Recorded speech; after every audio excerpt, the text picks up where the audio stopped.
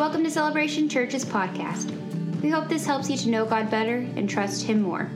To learn more about Celebration Church, please visit us at celebrationchurchlive.com. So this morning, as we look in this concept of being unalone, even in your Bible reading, you don't have to do that alone. In the day of technology, you can sit there and participate and connect. We were jumped off with this thought last week, that God created life to be lived and enjoyed with others. He created it for that way. That is how it is enjoyed the most, is whenever we connect with others. And if we begin to diminish that and we begin to not really embrace that, we're gonna miss out. And yes, there are some things that you can kind of take out and you can weed some of this out and still get the picture, but full life is lived when we're connected with others.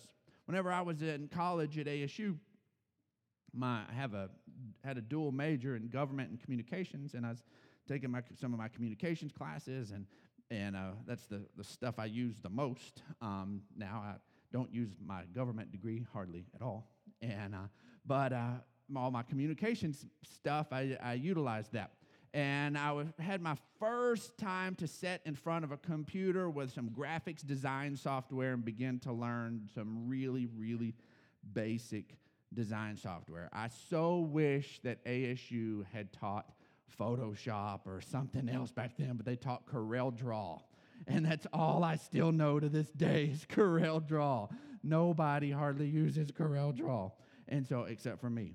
But anyways, we're sitting there and we're using CorelDRAW. They have this tool where you can begin to crop. So you have a picture and we crop. Everybody knows about cropping these days because you crop your pictures to take the people that happen to be in it out. And you're like, ooh, I'm going to post that on Facebook, but I want that person in there. Crop. You know? Man, all this looks really, really good except for that. Crop. And so we understand that, but from an artistic perspective, we're not necessarily just looking. Cropping isn't just about something, man. All right. And about simply just taking out something that you didn't want. And what they begin to do is teach us to say how, look at an image and begin to crop it down to where it is the least amount of image that's there, but you still recognize it. You still see it. So she gave us an image of a cat. We just had this silhouette of a cat. So, if you crop out everything but the tail and all you leave is a tail, well, that could be who knows what. It could be a monkey. It could be who knows what. You could crop out just a foot, that maybe you might have an idea if it showed the bottom of the paw. And anyways, but I finally got it down to where you could crop out most of just the head, and you could see the ear, and you could still say that's a cat. You cut it down much more than that, and you couldn't tell it was a cat anymore. And so many times we think of this, that we begin to look at our lives, and this thing of dealing with others, especially as we push forward in life, can become so painful.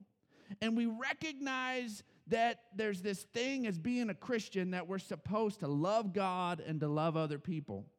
And so many times we can find ourselves in a place that instead of being excited about God bringing in new relationships and God bringing in new things and expanding our connection with others, we tend to find ourselves in a place where we begin to crop our relationships. And we want to come in and we think, okay, God, how few relationships can I have and still feel like I have fellowship?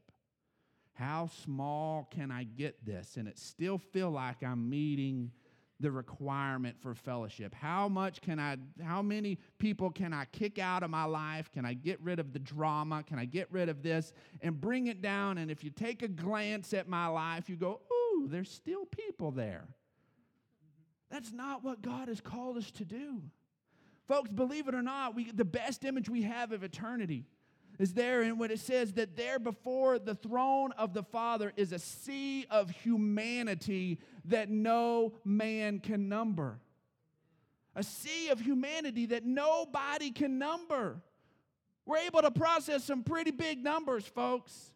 And God's heart is for not to things to be cropped down and people eliminated, but for God to add people to our lives. And if we don't have our hearts open, then somebody's going to frustrate us and we're going to go crop.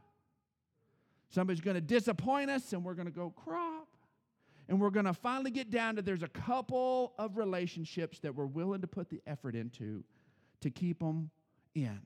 But I'm telling you, we need to have our hearts expanded and see this. Why? Because this is so vital. Let's look at Ephesians chapter 3 one more time. Paul is writing to the believers in Ephesus, and he tells us in verse 16, he says, I pray that out of his glorious riches he may strengthen you with power through his Spirit in your inner being, so that Christ may dwell in your hearts through faith. And I pray that you, being rooted and established in love, may have power together with all the Lord's holy people to grasp how wide and long and high and deep is the love of Christ, and to know this love that surpasses knowledge, that you may be filled with the measure of the fullness of God. He wants us to have the big picture. He wants us to have the fullness of God. He wants us to understand how high and long and deep and wide is the love of God. And the only way we're going to do that is together.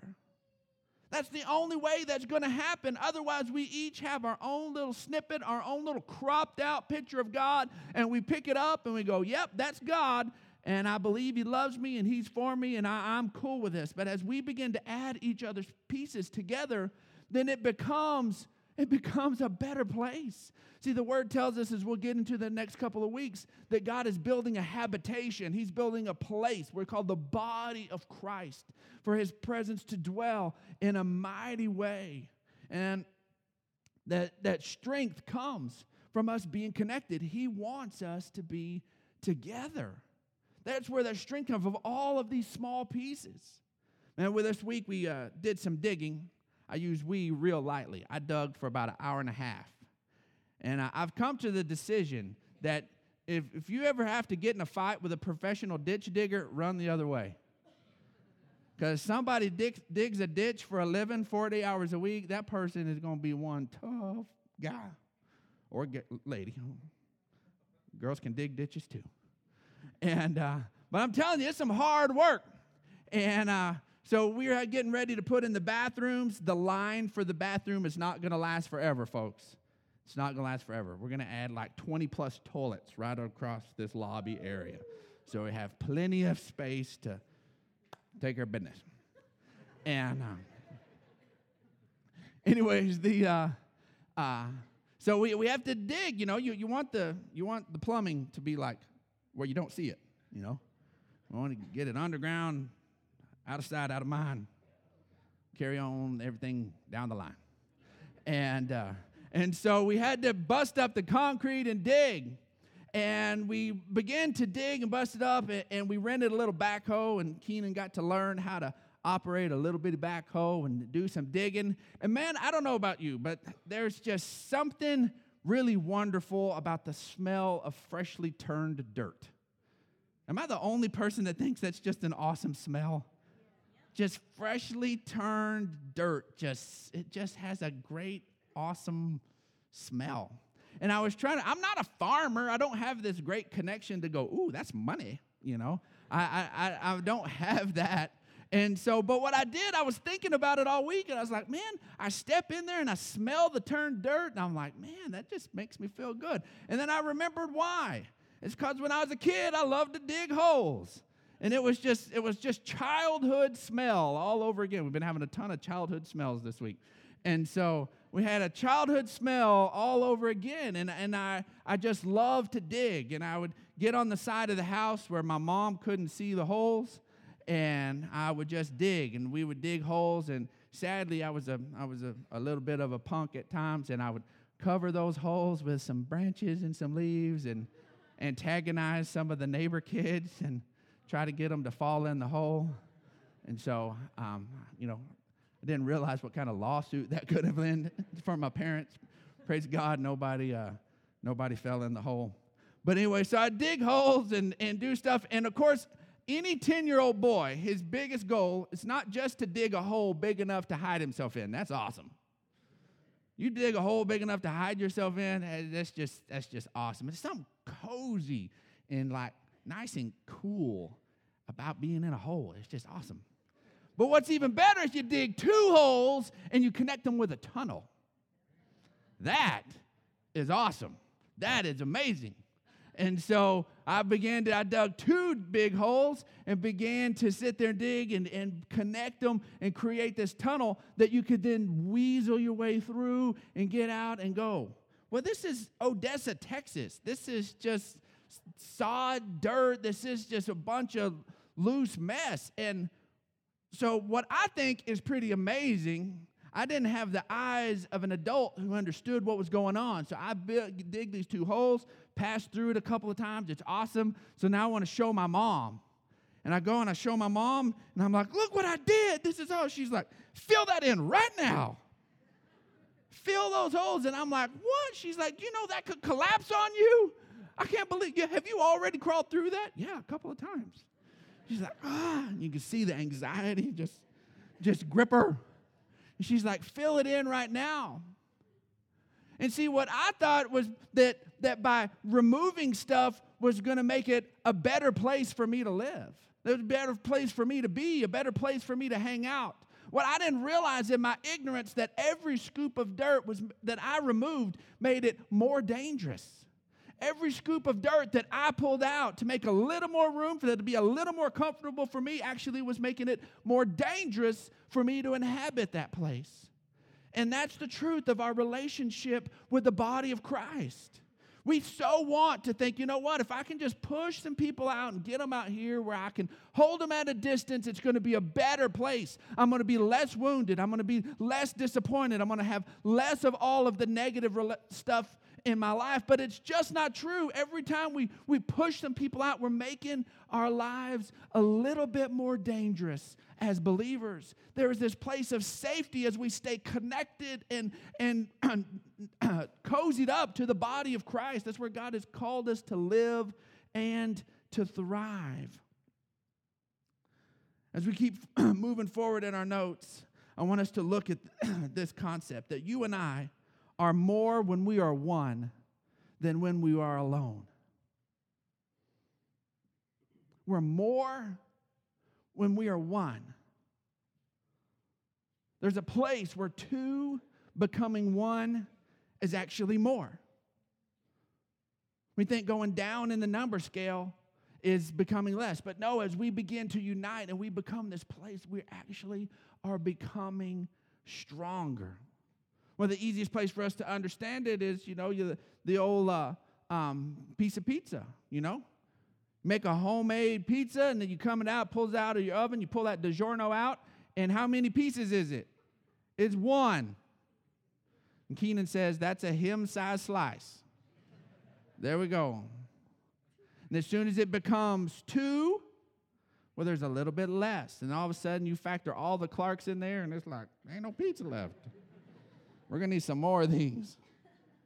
Because every time we begin to say, I want mine, and I want mine, and I want mine, and I want mine, it becomes to be smaller and smaller and smaller. But when we connect and let God do something bigger in our lives, it changes everything. Ephesians 2:21-22 says, in him, the whole building is joined together and rises to become a holy temple in the Lord. And in him, you two are being built together to become a dwelling in which God lives by his Spirit. This building where God lives by his Spirit, that everywhere you go, there it is. In all this construction, we've been digging holes is hard, so you get some equipment. Well, one of the things we used is Rocky Templin brought his little skid steer over here, and he had a trencher. So he fired the trencher up, and this is a diesel piece of equipment inside this building.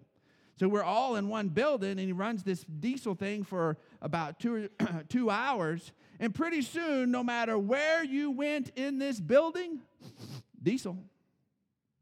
You can try to go hide in the bathroom, diesel.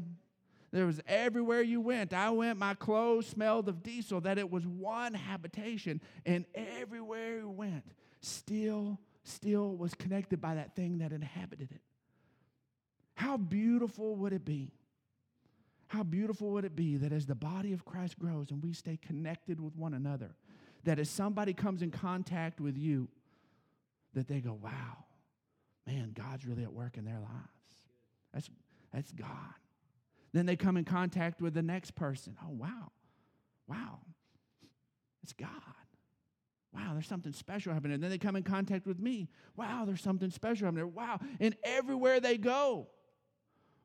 What if every time, no matter what banner we hung outside, what denominational plaque, if we were sitting there, we were for each other and connected with each other, they still felt the love of God. Maybe some doctrinal differences, maybe some little bit of teaching differences, but everywhere they came, all of a sudden the presence of God begins to expand.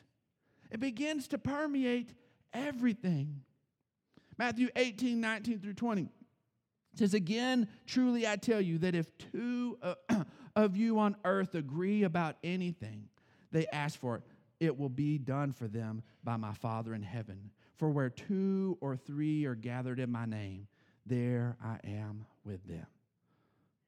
See, God's presence is everywhere. And you and I have the Holy Spirit that indwells. And we can begin to kind of take that for granted, but there is something special that takes place when 2 or more of us begin to connect with one another, that God begins to show up there in a special way. That's why church is so important. It's you and I connecting together. That's why small groups are so important and prayer partners are so important and having people in your life that are on the same page with you in your spiritual journey are so important. Now, I quickly want to point something out. Let's put that scripture up on the screen again. And it says, where 2 or 3 are gathered in my name. Now, is this that Jesus is kind of leaving himself some wiggle room? You know, sometimes 2, not today. I'm going to wait for 3. 2 or 3, I don't know. 220, 221, whatever it takes. So why is it 2 or 3? It's kind of random that Jesus would say 2, maybe 3. Some of you Christians are kind of wimpy. We need a couple more of y'all get together. Some of you are kind of like half there. No, that's not what he's saying. My pastor explained it to me this way. When is 2 1? In marriage. See, here's the temptation. This is that thing that so many times we could sit there and that Cutie and I go, you know what? Well, we're just going to deal with this together. We're in a place of agreement. We're in a place that we're going through things. Well, you know what? There are times that, yes, that place of agreement, but if we want to be connected with the body of Christ, we can't just sit here and go, you know what? We're enough. If it's me and somebody that I'm not as one with, well, that's 2. Well, all of a sudden, but if it's me and my person that I'm at one with, we're going to need to find somebody else to pull in here and bring a part of this. We can't stay isolated and alone and feel like we're in some sort of place of agreement. We can't get off by ourselves. We're 2 or 3, depending on how things unfold on that. But the point of this is that there's this special presence, this special thing where we come connected together in the name of Christ. I want us to look at a place where Jesus prayed for us. See, when Jesus prayed for you and I, he prayed that we would be one. We're going to look at John 17, and you think about Jesus praying and looking forward to believers in the future, to people who were going to believe based on what the disciples that were with him right there, he prayed for them before in John 17, and then he shifts. In just a second, you'll see that. And he shifts and begins to pray for everyone who would believe because of their message. Well, guess what? Thousands of years and thousands of miles later, that's you and me. We're part of this group. And you know what? I would think that he would begin to pray for, for us to have power, for us to have boldness, for us to be able to do all these different things, for us to live righteously, for us to be holy, for us to do all of these other concepts that we can get wrapped up in and think that this is what really being a Christian is all about. But Jesus prayed for one thing. He prayed that we would be one. Let's look at this. Verse 20. It says, my prayer is not for them alone. I pray also for those who will believe in me through their message, that all of them may be one. All of them. That's everyone who's called on the name of Jesus Christ. Everyone who recognizes that Jesus is the way, the truth, and the life, and no one comes to Father except by him. You know what? There's a whole lot more people who fall under that category than you may think. There's a whole lot of people who've placed their faith in Christ, and they may differ as soon as we begin to talk about doctrine and we begin to talk about our beliefs, and we get off of that, we could go all sorts of different angles. All sorts of different angles. But there are brothers and sisters in Christ if they believe that Jesus Christ is the way, the truth, and the life, and no one comes to the Father except by him. That Jesus has paid the way and Jesus has done it. So he wants all of us to be one. He says, Father, just as you are in me and I am in you, may they also be in us, so that the world may believe that you have sent me.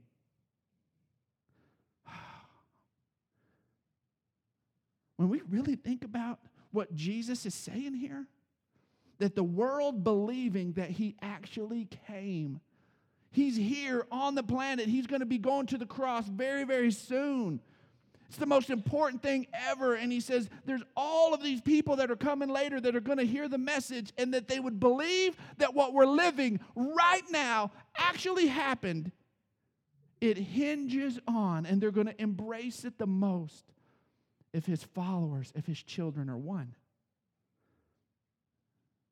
So is it any surprise that the enemy fights us getting along with each other more than anything else? Is it any surprise? Because according to Jesus, what the world is going to connect with of him actually having come is whether they look at us and see any kind of connection and any kind of love and any kind of unity. Not all the other stuff we can get wrapped up in. This is Jesus' prayer. He said, so that they will actually believe that you sent me. He said, I've given them the glory you gave me, that they may be one as we are one. And you can think on that so much, that he's given us the same glory. The glory that was on Jesus is what God wants to manifest on you and I. Oh, we could talk about that for months. He said that they may be one as we are one. I and them, and you and me, so that they may be brought to complete unity. I'm so thankful that it says they may be brought to complete unity. You know what? As Jesus is recognizing, we won't necessarily be there. But that needs to be our goal. That needs to be our heart. That we will be brought into a place of unity. And then again, he repeats himself. He says, then the world will know that you sent me. It wasn't just one little thought that you can kind of, oh, Pastor, you're kind of carrying that too far. No, Jesus repeats it. For the world to embrace that Jesus actually came and did what he did, it is so important that you and I be open-hearted and connected with every other Christ follower that's going to be a part of that seed of humanity that no man can number. It is so, so vital. And then the world will know that you have sent me and have loved them as you have loved me. For the world to know that they're loved, you and I are going to have to be in a place of unity and connection, operate in a place of love. For you and I to be backbiting and tearing each other up speaks to the world that they're unloved by God. To watch the infighting and the destruction and us not being for each other speaks to the world that they're not loved by God. That's what Jesus wanted. He came, he completed his assignment. He wanted the whole world to know about it. And he prayed for what would get in the way. You and I being at odds with our brothers and sisters in Christ and not operating in a place of love. He goes on in verse 24. He says, Father, I want those you have given me to be with me where I am and to see my glory, the glory you have given me because you love me before the creation of the world. Righteous Father, though the world does not know you, I know you, and they know that you have sent me. I have made you known to them and will continue to make you known in order that the love you have for me may be in them and that I myself may be in them. See, Jesus' desire is to be in a place of unity and connection with us as well. And it all comes back to this place of love in order that the love you have for me may be in them. Jesus understands this whole thing is about love. He's going into the biggest battle of ever, the most epic battle ever, where Jesus comes in and makes everything right. Everything that was busted, jacked up, messed over, Jesus comes in and fixes it. And his focus is on love. Maybe you watched the game this past Monday where Clemson took on the Crimson Tide, and took on Alabama. And it was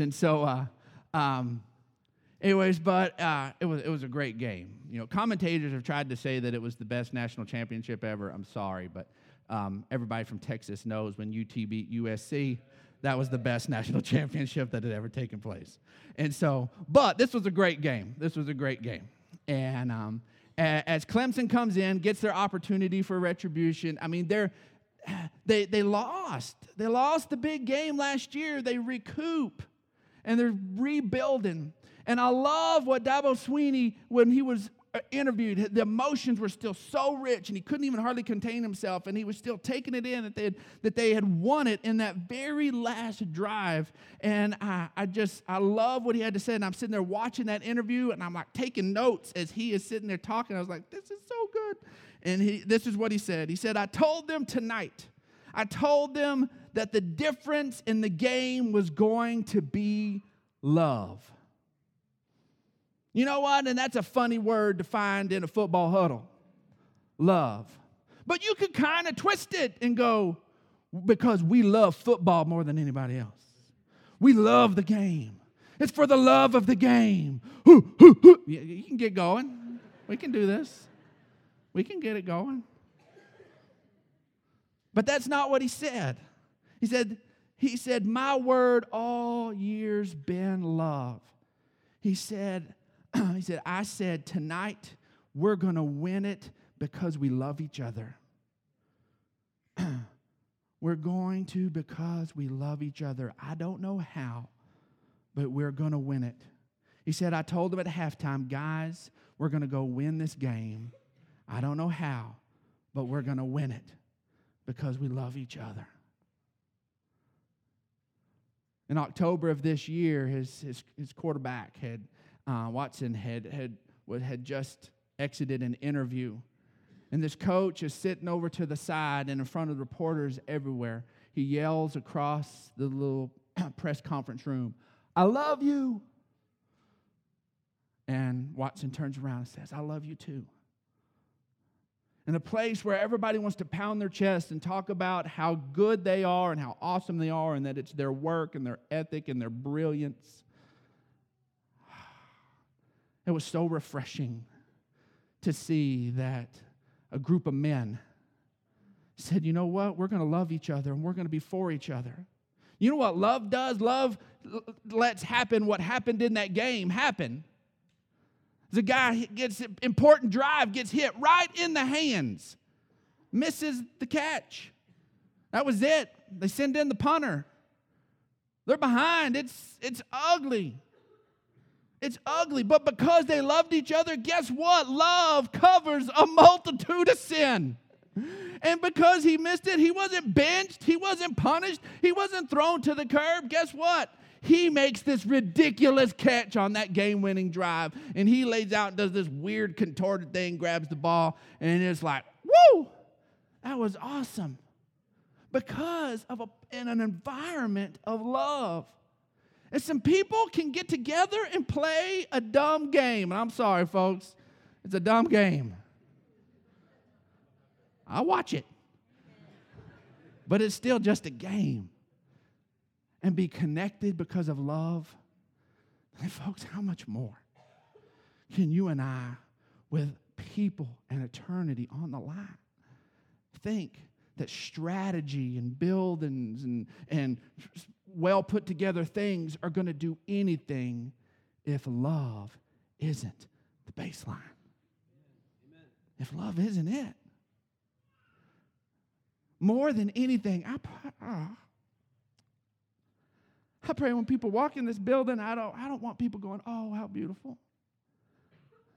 I don't want people coming in when it's all finished and going, wow, these people really did it right. I want people walking in and seeing some faces and going, man, I feel loved. I feel loved. I feel like this is a safe place to be. I feel like, man, that it's going to make a difference in my life. There's some gorgeous buildings around that do nothing for anybody. But I tell you what, the love of God connected with the people of God, it changes everything. Amen. See, the love you and I have for each other is what will make the most impact. John 13:34-35 says, a new command I give you. Love one another as I have loved you. So you must love one another. By this, everyone will know that you are my disciples if you love one another. That's it. Not by the Christian t-shirts we wear. I wear them. Not by our sweet little scriptures we post on Facebook, and we post them, and that's great. But when it's all said and done, they're going to know based on if we love one another. And not the old standard of love one another as yourself, as if that wasn't challenging enough. This is love like Jesus loved. And praise God, He didn't throw this command at us and leave us on our own. He gave us His Spirit to empower us to live that out, that we're not having to do it in and of our own strength. You've probably noticed today that we've said a lot of you and I. And anybody that's been around Celebration Church knows I love cheesiness. And so today's bottom line, I warned Nat before he even made the bulletin. I was like, I'm going to warn you, my bottom line is cheesy, buddy. And then he read it, and he's like, man, that's like cheap, like, sorry, wrapped in a plastic wrap, cheap cheese. I was like, yeah, it is, but we can get it in everybody's hands. And so here it is. Our bottom line is unity begins with you and I. All through this, it's about you and I.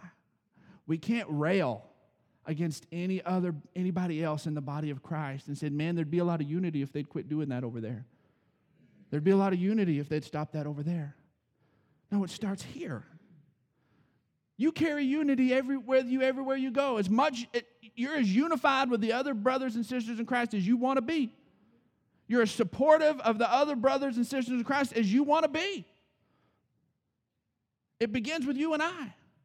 And as you and I begin to love, and as you and I begin to extend, and you and I begin to support, and you and I begin to pray for people that are going to do church a little different than us, and we genuinely support them, but genuinely begin to lift them up, I'm telling you, that is what's going to make a difference in this community.